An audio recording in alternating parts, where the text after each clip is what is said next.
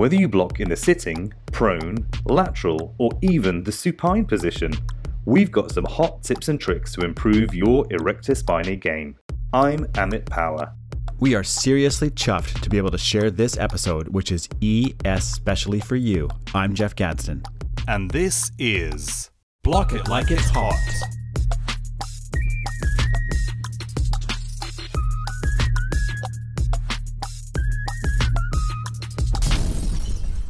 Hey Jeff, we're back here now for Block It Like It's Hot episode 2. How have you been? Oh, episode 2, I can't believe it. Yeah, doing great, mate. Chuff levels are high. Hold on a minute.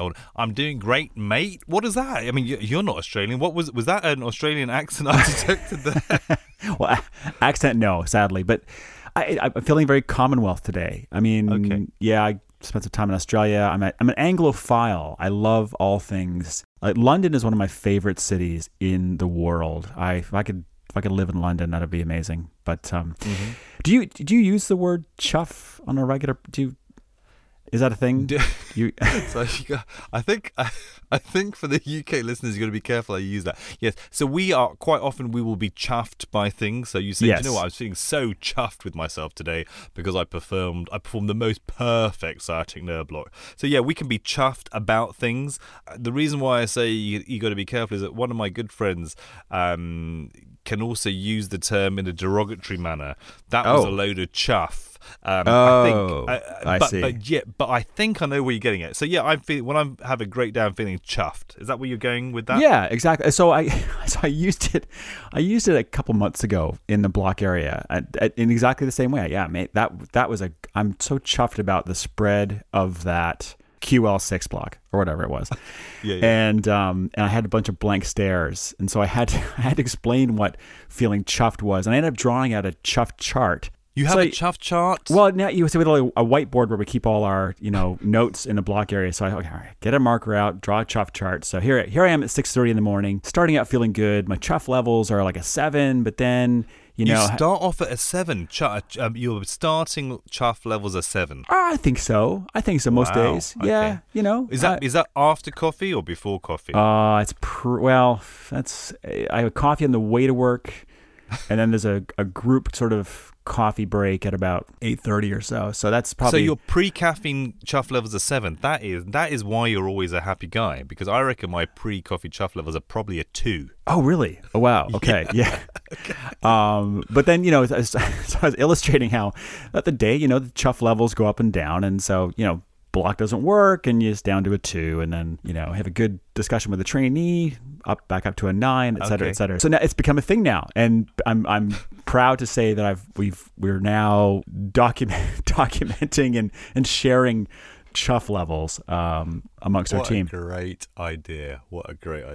How you been? Well, I've actually had a great week. Lots of fun, lots of teaching, a bit of lecturing, which is great fun. But you know what? I had a day where my chuff levels dropped to about a 2 because I had a obviously I can't share many of the details, but let's just say I did a block and everything looked good, and at the end of the operation it didn't work so much. So that was quite a leveler. And people say you're only as good as your last block, so there's one thing that sticks out in my mind, and that was quite a humbling experience. So I had a chuff down. Oh man, that sounds terrible. That's a bummer. What's it like having a fail block? Oh yeah, very funny. So you mean never in the life of Gadsden have you ever experienced one of those? I'd be lying. Don't answer the question. No. It is humbling, right? I figured I had everything lined up. I did everything that I would do normally. All of the standard indicators of success were there. However, it did not translate into post-operative analgesia. So we had to crack out some opiate, and we had to use some of that. I use the O word now, and actually everything was fine.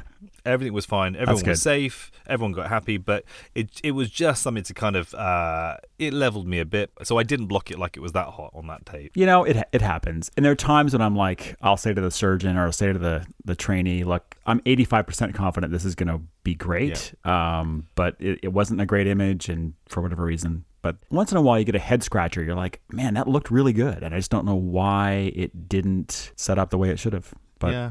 You're human like the rest of us, Amit. Apparently. And maybe, I don't know, it might feature at some point later on in 2023, but we'll talk more about that later.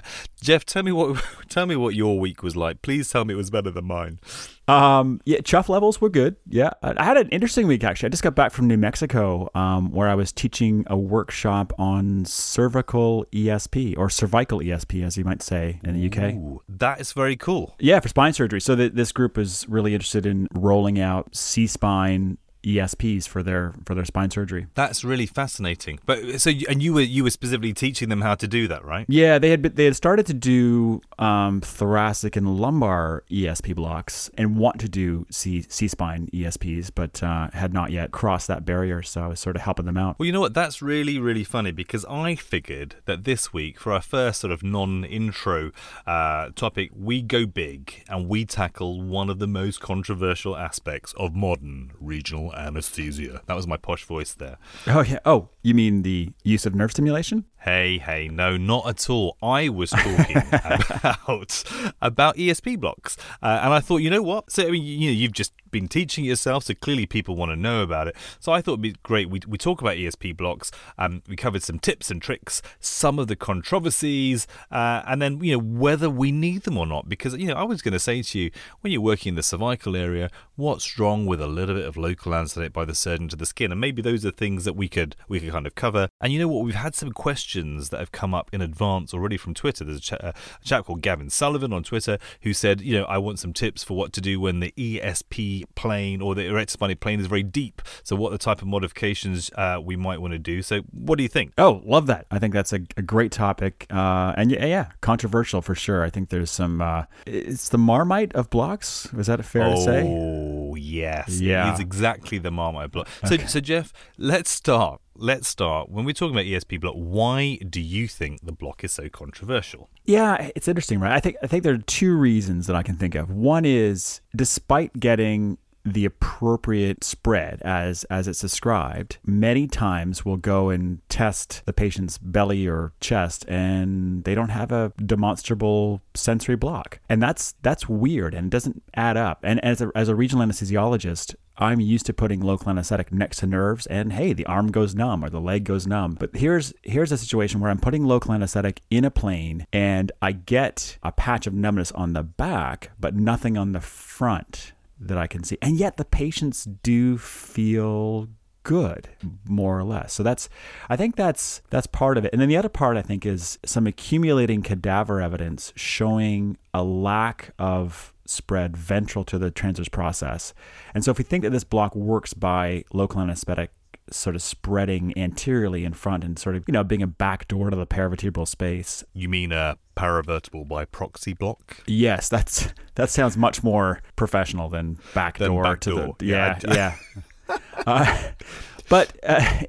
So I think, some of us read these cadaver studies or do these cadaver studies and think, well, okay, if the dye is only posterior to the TP, how is this supposed to work in the end? Early on when we were, learning how to do these and playing around with this, we had some failures, or at least relative failures. And I kind of got a bit skeptical and said, all right, fine, listen, I'm going to get one of my colleagues to do an ESP on me so I can see what this feels like. Yeah, no. With local anesthetic? So you actually had an active ESP block performed on yourself? 30 mils of 1.5% mepivacaine. And and sure enough, it was, it was not that comfortable.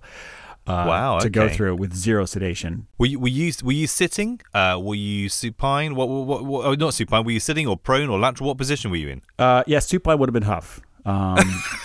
The old through the bed technique. I've always thought of you as an innovator, and so I look forward to that case report. Yeah. No, I was sitting, and so my colleague did one from the it was like mid thoracic, and I had sure enough like this numb patch on my back. I could have gotten my back tattoo that day. It would have been perfect. Hey, that's a great indication, man. We should patent that. Yeah, so it's nothing in the front or the side. So that was a bit disappointing. I then went, so we sort of wrapped this up, and I then went to a meeting, and I was sitting in the meeting, and began to feel a bit jittery. And I'm like, oh my, no, I'm going to get last. So I pull out my phone and I was texting, hey, please bring Ambu bag to conference room B. It was all good. For those of you who are wondering, when he said he wanted to get last, it doesn't mean he was going to be the last or left in the meeting. He was talking, of course, about local anesthetic systemic toxicity.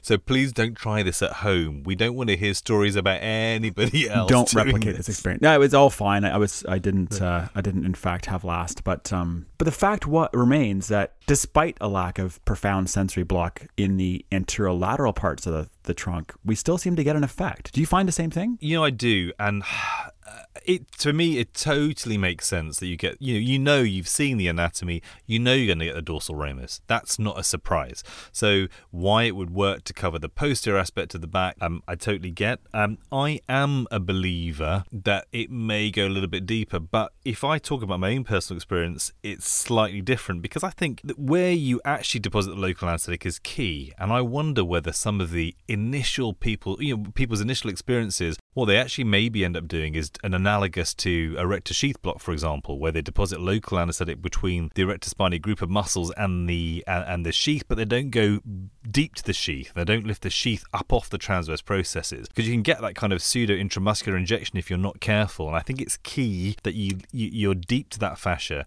And certainly, speaking to one of the original authors of the technique, Ki-Jin Chin, he talks about how key it is to be deep to that fascia. And I think you've described it in one of your Blocktober videos as well. Right at the beginning, what people were doing was when they were aiming for the periosteum of the transverse process, that's when they were maybe running into problems, right? Depends what needle you're using, but that can definitely affect the quality of the analgesia you get. And you've described a really nice modification to the end point or where you aim for. Tell us a bit more about that, Jeff. Yeah, so I 100% agree. I think that where we were failing early on with ESP was coming down and hitting the top of the transverse process and in effect doing an intramuscular injection. And in fact, we did a cadaver study a while back looking at dye spread. Interestingly, when we dissected open the cadaver, we could see the ES muscle laying there. Yes. And the dye had spread within the sheath of the muscle around to the dorsal side, like it was inside the casing of a sausage. It was really interesting. There's another food reference. You and your food reference, Gadsden. I'm just always hungry. That's my secret.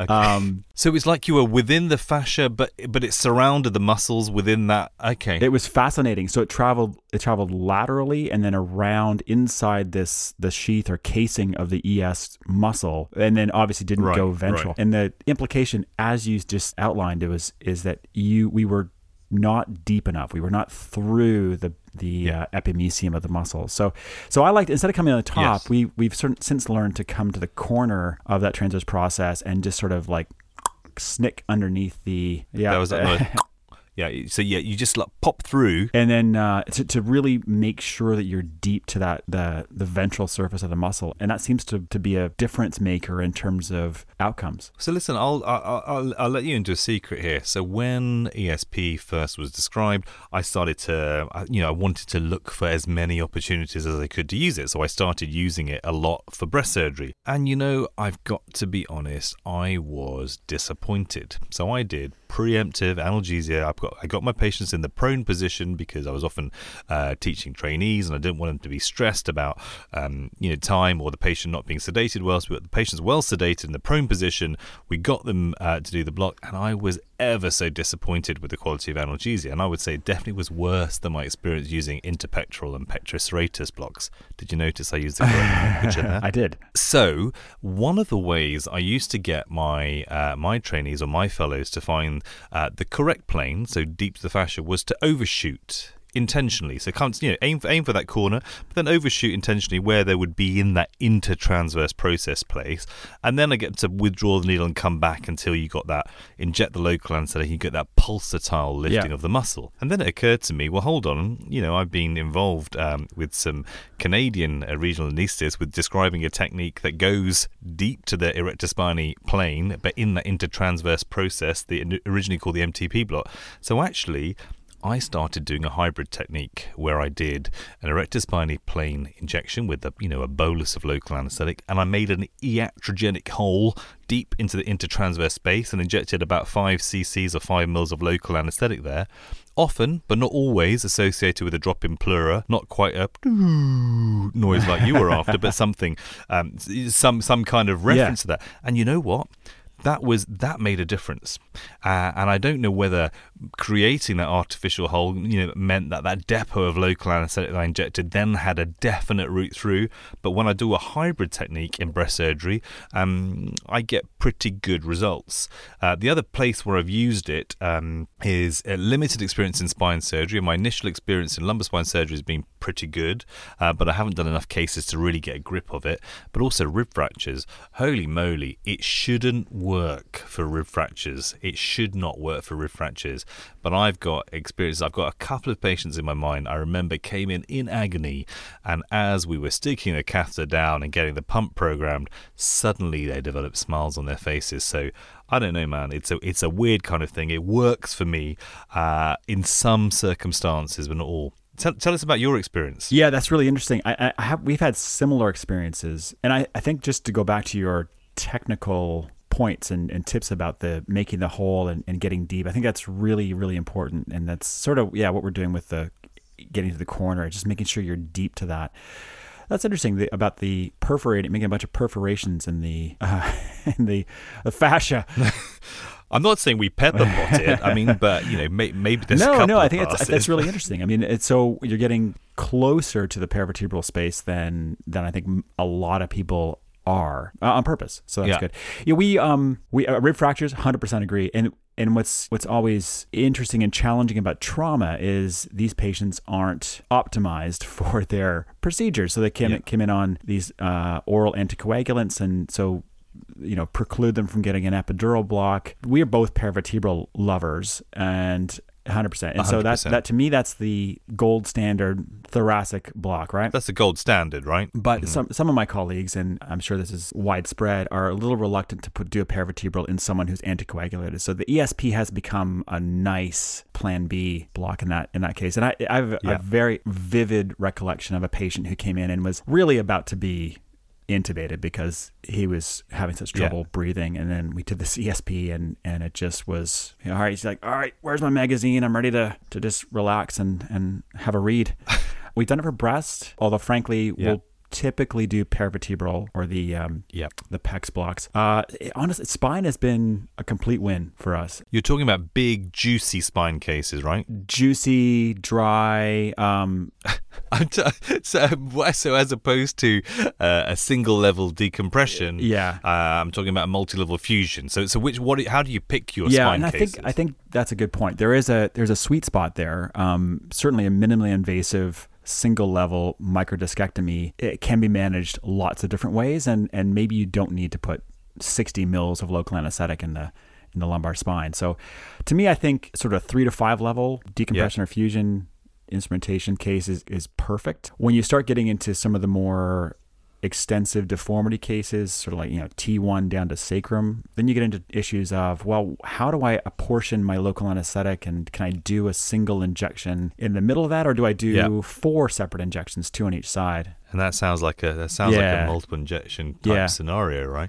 Well, there's something else. I'm kind of jumping in on your tips here, but I think it's useful. There's something else that I heard Ki Jin. This is the second time I mentioned his name, but it might tell you that he's one of my regional inspirations. There's something I heard him talk about, which was actually really key. So obviously things are different in your setup where you may have a block room, but quite often we might be in a position where you're going to do the blocks once the patient's anaesthetized, because you can, and you get them prone. And the things that my surgical colleagues would particularly dislike is then spending 15 to 20 minutes drawing up and getting set up to do a block when they're thinking, hold on, the patient's prone, let's go.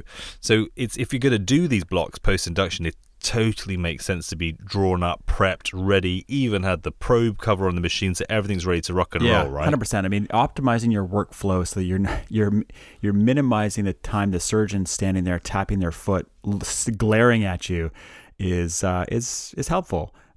We do like to do them in the pre-op block area. And that makes perfect sense. If you've got the time and the setup for that, then you're not under any pressure. You can do it in your own time, in your own way, and optimize positions and not feel the pressure of anybody else. Right? Totally. And we're fortunate to have trainees and people that facilitate that workflow. But I think a lot of places will do them for spine once you're induced and flipped. And they're pretty quick to do, so it doesn't take a lot of time. They are. And now, are you using them for any abdominal cases? So the answer is yes, but qualified in that I often think there are better blocks depending on the incision type. So if I get a call from my colleague and say, hey, Jeff, they were aiming to go laparoscopic, but they've opened. Can you come and do one of your fancy blocks? I'll put on my cape and then run to the OR. But my first question... I could just picture that now. Yeah. Stay tuned for that video. My first question always, is it midline? And if it's midline, easy, rectus sheath. And then if it's subumbilical and lateral, like a fan and steel incision, I do like a tap block there. But for anything else, like if it's multiple quad, we have a surgeon that does we have got a few I don't want as well. to call anybody out here, that does a robotic case with 15 port sites. And so I'm like, just open the patient up at this point. How is that minimally invasive?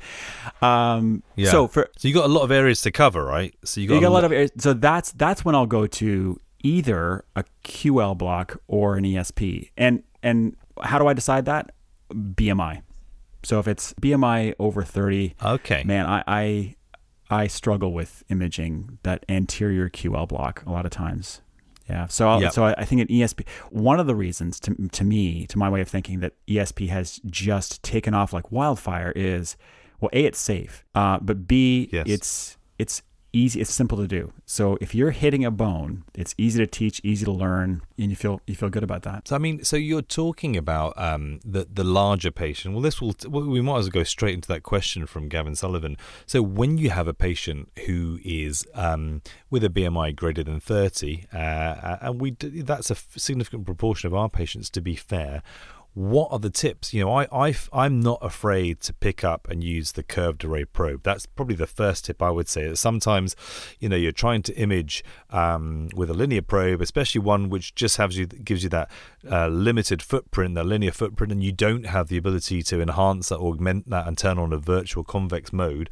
Then I won't be afraid to get out the curved array probe. I mean, what do you think with those slightly larger patients? What do you use? Yeah, no, 100%. I think a curved probe is really, really useful to get those deeper views. The other thing that I do in the thoracic region is I'll always start way out lateral. So I'm seeing ribs and pleura, and because that's a very easy reproducible image to get. And okay, great, that's a rib, that's pleura, perfect. And in fact, that's how many people teach the paravertebrals. I mean, that's how I teach my paravertebrals anyway. Always start from the rib, so you know where you are, and you watch the transition from rib to transverse process, right?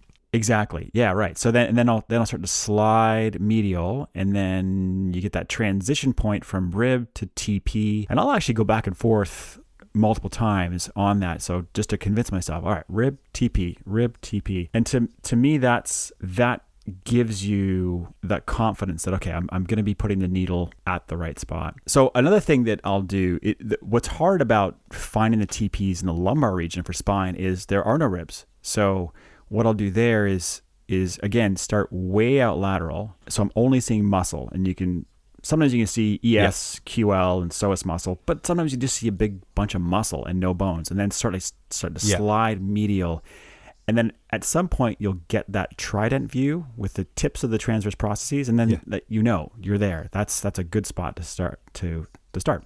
Versus starting, I've come across people who for lumbar spine ESPs will start in the midline and then start to translate out laterally. And I think it's easy for people to get messed up between lamina and TP sometimes. So it's interesting. I've seen a lot of people with ESP generally have inadvertent drift in their probe, and actually they can slide one way or t'other. So I heard Sanjeev Adhikari, who you will know well, describe the block. He told me that when he gets his residents to perform ESP blocks, once he's happy that they've identified the correct position, he will actually get a marker pen, a sterile marker pen, and draw a box around the probe.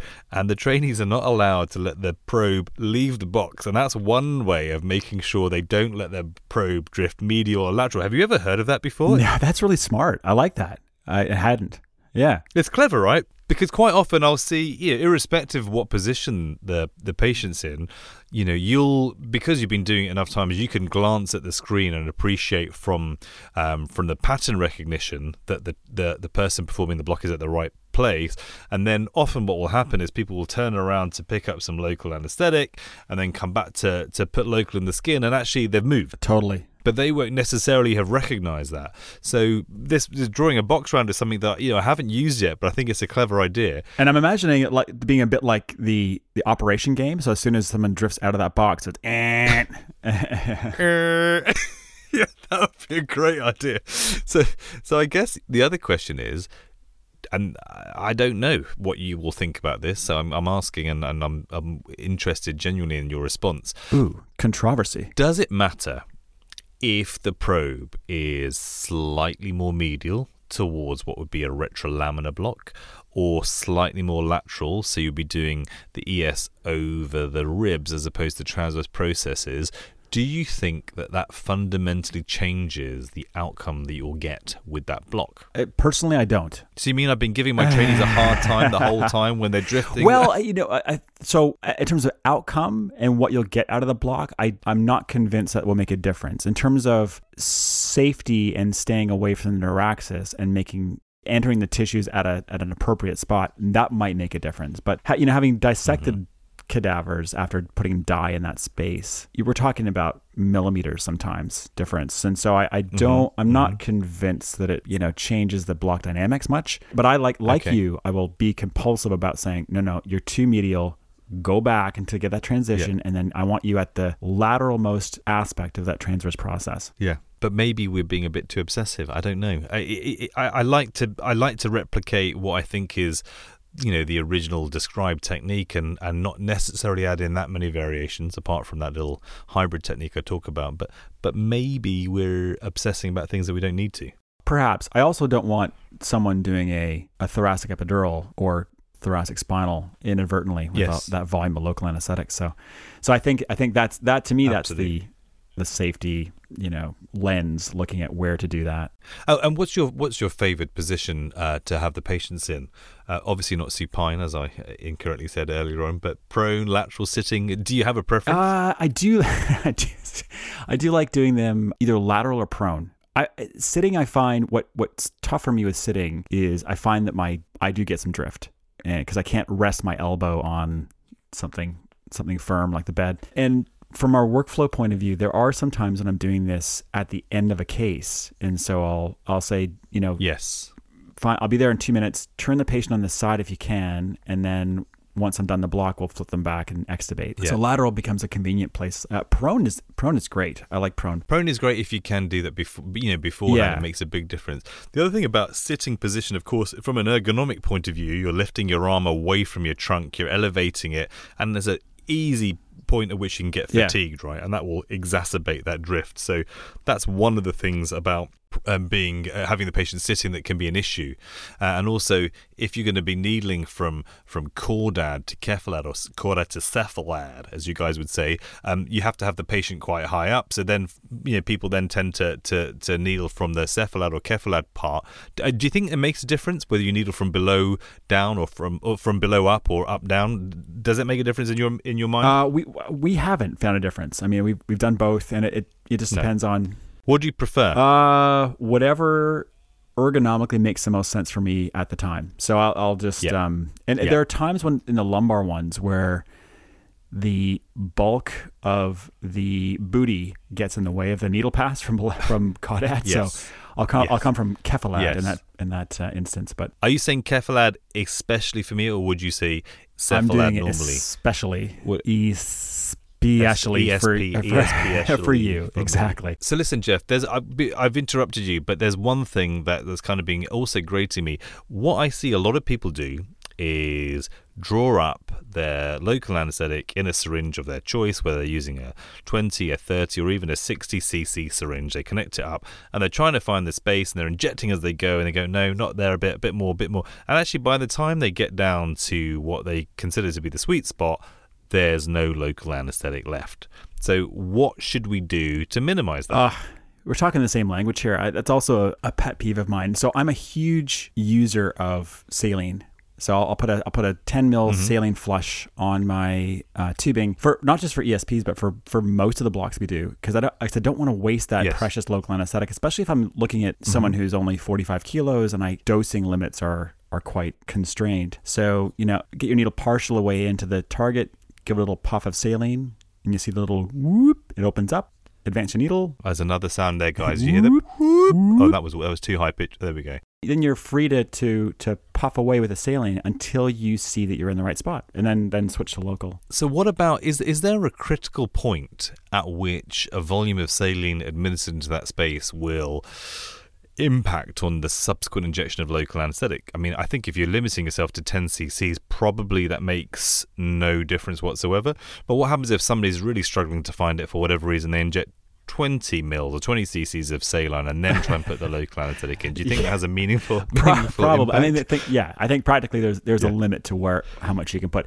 But really, right. I mean, I put a 10 cc on because it's convenient, but we're really usually only using a couple cc's because you can, on the ultrasound screen, you can appreciate the deposition of, a half a mil or 1 mil. Smallest volumes, yeah, completely. So let's just say, so you talked about spine, you talked a bit about breast, and you talked about abdominal surgeries, but have you performed ESPs at any of the other areas? So tell me about the neck, tell me about the sacrum. I'm curious to know. So I'm aware people are doing sacral ESPs. I haven't myself.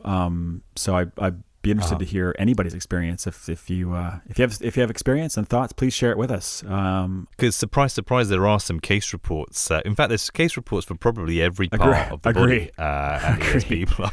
But I've heard a lot of people talking about for urogenital procedures using sacral ESP. So I'm curious to hear about that. As am I. But tell me about the cervical spine. So have you used it? Have you used it up there? Yes. Yeah. It's been so our spine surgeons were so impressed with our results for lumbar and thoracolumbar procedures that they came to us and said, and it's usually the other way around. Usually we're trying to push the boundaries with this, but they came to us and said, hey, what do you guys think about doing this? And I have to admit, I was a little nervous at the beginning about putting a decent volume of local in the cervical area. I mean, there's a lot of precious real estate there. Brachial plexus, phrenic nerve, a lot of big vessels, or so I'm told.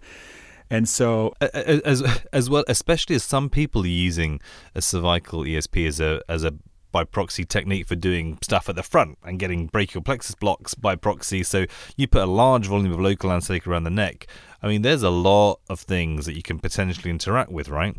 And you end up with a bilateral paralysis of the upper limb, for example. Agree. And I think that one thing that we've done with the spine ESP procedure compared to our goals for, say, thoracoabdominal indications, we are hitting the top of the transverse process there and just putting it dorsal, because I actually don't want to get any ventral spread. All I want is that dorsal ramus. And so for for lumbar ESPs, that is practically oftentimes the only way I can do it, because it's so deep and the muscle's so thick. I have a hard time appreciating that plane, so I'll just come down and hit the transverse process. But for cervical, I'll find my ribs, count up to the first rib, and then slide over till I'm at T1, and I can see T1 and C7, and they're fairly easy to see prominent transverse processes. And so I'll just come down on either one of those. It doesn't seem to matter which one. With 20 mils, you should get spread up to C3 or C2, and then down to about T4, T5. Wow. The first couple ones I did with this, I was sort of, my heart was in my mouth as I'm putting this patient off to sleep and waking them up at the end and thinking, have I caused brainstem anesthesia? Have I, but no. So we haven't seen any evidence of epidural spread, no influence on neuromonitoring for the case in terms of, evoked potentials. And we haven't seen any brachial plexus block either. So we're just, and again, I am sticking to hitting the top of the transverse process, the dorsal surface, and keeping it in the dorsal plane. So I'm not trying to do the perforator technique of getting underneath. Yeah. Okay, so listen, I'm going to play devil's advocate here. So before we talk about management of catheters and all the rest of it, what is wrong in the cervical area when you don't have a large area?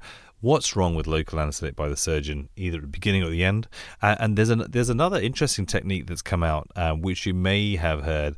One of our Spanish colleagues, Vicente Roques, has described this Wallant type technique, essentially using, he's done it initially with using adrenaline in saline, but I'm sure it will migrate to dilute local anesthetic with adrenaline to minimize blood loss. But what's wrong with pre-incisional local anesthetic, and why do you think that cervical ESP may have a role? I'm just curious. No, it's a great question, and certainly, this discussion goes beyond just ESPs. And if you have a surgeon that can infiltrate well, then sometimes that's hard to beat. Yeah. Inguinal herniorrhaphy. Yeah. Like there is, if you use a good local anesthetic technique done by the surgeon, I can't beat that.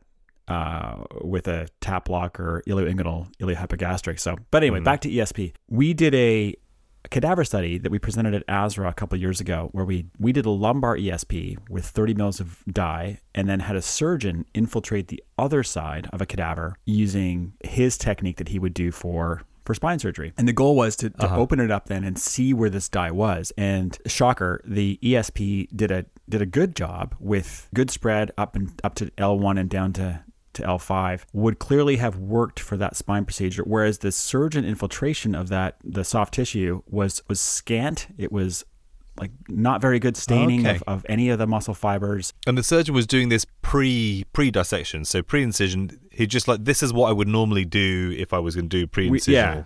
We said, here's your syringe. Do what you would normally do. And now, this wasn't a clinical study. We couldn't ask that cadaver how he or she felt afterwards, obviously. But correct. Looking at the pattern of dye on the surgical side, it was clear that there were patches that would have been missed. And so I do think, and this is my bias as a regional anesthesiologist, with ultrasound guidance, putting the local in a fascial plane like we do, we're likely to get at least more consistent results than plain old surgical infiltration. I think that's good enough for me. I get that.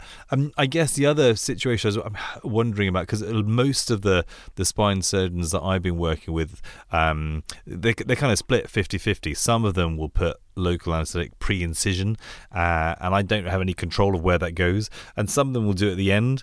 But what I haven't ever got surgeons to do is, once they finish their dissection, is at that point, when they've got everything exposed, to do their variation of local anesthetic infiltration. So I guess I'm talking about an ESP under direct vision, or a retrolaminar block under direct vision. I don't know whether they would be keen to do that, but that's something to consider. But let's say when you're going to pop a catheter in, what are the things that you think are key tips for people putting catheters in? So what's the sweet spot for local anesthetic for catheter insertion, and what regimes do you think work best? I've got an idea in my mind what I think is right, what we do, but what do you think works best? Yeah, that's a great question. And we'll do, at our center, we're doing ESP catheters for a lot of the thoracoscopic procedures. So, and typically we'll pick the sort of midpoint of the expected surgical action, say T6, and then direct the needle in there, open up the space with your bolus, and then thread a catheter in, and aim to not thread it in very much, right? So we don't want it skiving off either medially or laterally. So I just put a few centimeters worth of catheter in there. And then the trick to that, in our experience, is having the right infusion regimen. And to me, that means an intermittent bolus every so often to sort of reinflate that space with the local, as opposed to a continuous slow drip that's only going to ever get that one dermatome. Because it's a big space, right? And part of the success, part of the way you initiate the block is by giving that initial bolus. So, you could establish it. The local anesthetic will then have a duration of action based upon the mass of drug you've injected, and depends upon how long that it takes that drug to get redistributed.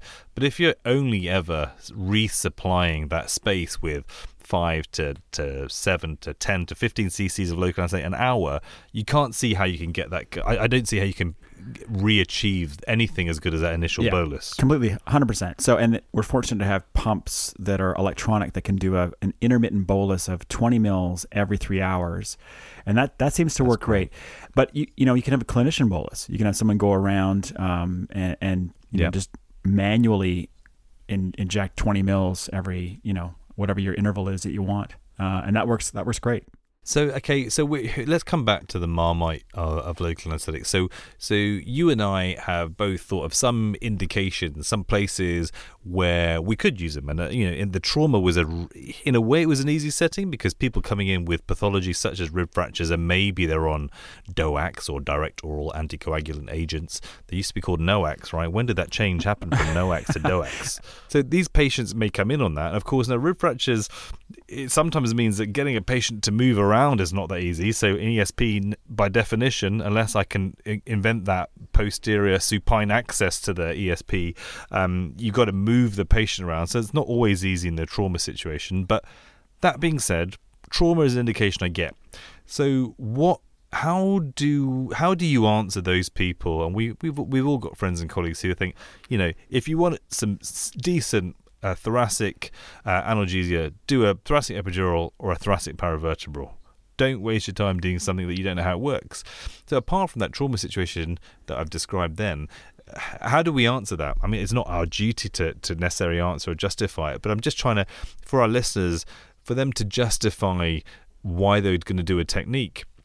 And certainly when they know there are some people that don't necessarily promote a certain technique, how do you justify continuing to perform the block when we don't necessarily know how it works? So, yeah, it's a good question. And I think that just because we don't know how it works doesn't mean that it doesn't. And I've certainly had good success with it, if not perfect success. So I think more the question, to answer your question, it becomes an issue of, is a block better than no block? And so this sort of gets around to that, the idea of the plan A blocks versus plan B, C, and D. And in a perfect world, everyone would have the hands of Amit Pawa and could do a paravertebral block for thoracic, for all these indications. But there's a reason why the paravertebral block is not a plan A block, right? Because not everybody necessarily has the confidence to do that. Or the hands of Amit Pawa.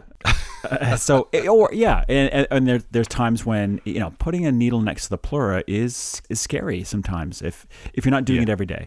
The fact that ESP is safe, it's versatile. You can do it at cervical, thoracic, lumbar, sacral, and it's simple and therefore scalable. So if something's simple, then it's not just the Amits of the world that are doing it. It's all of us. And so that's that. I think that to me, if I had a choice, if my brother was getting a procedure and that anesthetist said, look, I could do no block or I could do an ESP, hey, please give him an ESP. Yeah. You take that, right? And maybe it's about marginal gain. So, it's not going to be the be all and end all, but, if it reduces the amount of opioid requirement, if it just enhances that recovery, it reduces some of the drop you get in your quality of recovery points, if it does something to make you feel better, maybe it's worthwhile. What I find is fascinating is both you and I are paravertebral enthusiasts, and yet we're still saying it's worthwhile learning this technique. And it's fascinating. You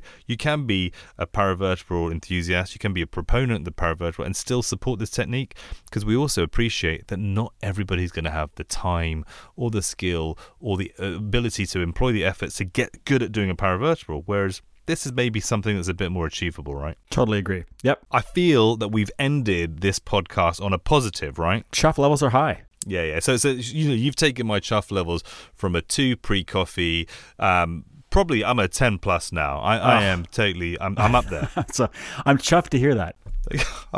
Well, I'm chuffed that you're chuffed. Well, what do you reckon? Do you reckon we should wrap up this episode? And if any of you have any experiences, questions, thoughts, attitudes, beliefs about ESP that you want to share with us, please hit us up on any of our social media accounts. We've got Twitter. Absolutely, because we got Twitter. And what are we on Twitter? We are at @blockit_hun. _hot_pod. And what else have we got, Jeff? We've got YouTube at Block It Like It's Hot. Yeah, why did you take the easy one? Because then now I've got to say Insta at Block It Like It's Hot with an underscore between each of those words. So block _it_like, etc. I'm not going to say the whole thing, man. And we want people to get engaged. We want people to tweet us. We want us to use the hashtag. And if they ask us questions, we'll definitely bring them up on the next episode. Absolutely. Right? Yep, we want this to be interactive. Yeah, it's got to be interactive, and actually gives us something extra to talk about. Otherwise, it's just you and I talking dad jokes, which we still haven't told. Okay, next time there's got to be a dad joke. Deal? Every episode must feature a dad joke from now on. Okay, so Jeff, till the next episode, what do we hope they all do? Block it like it's hot. Till next time, guys. See you. See you next time.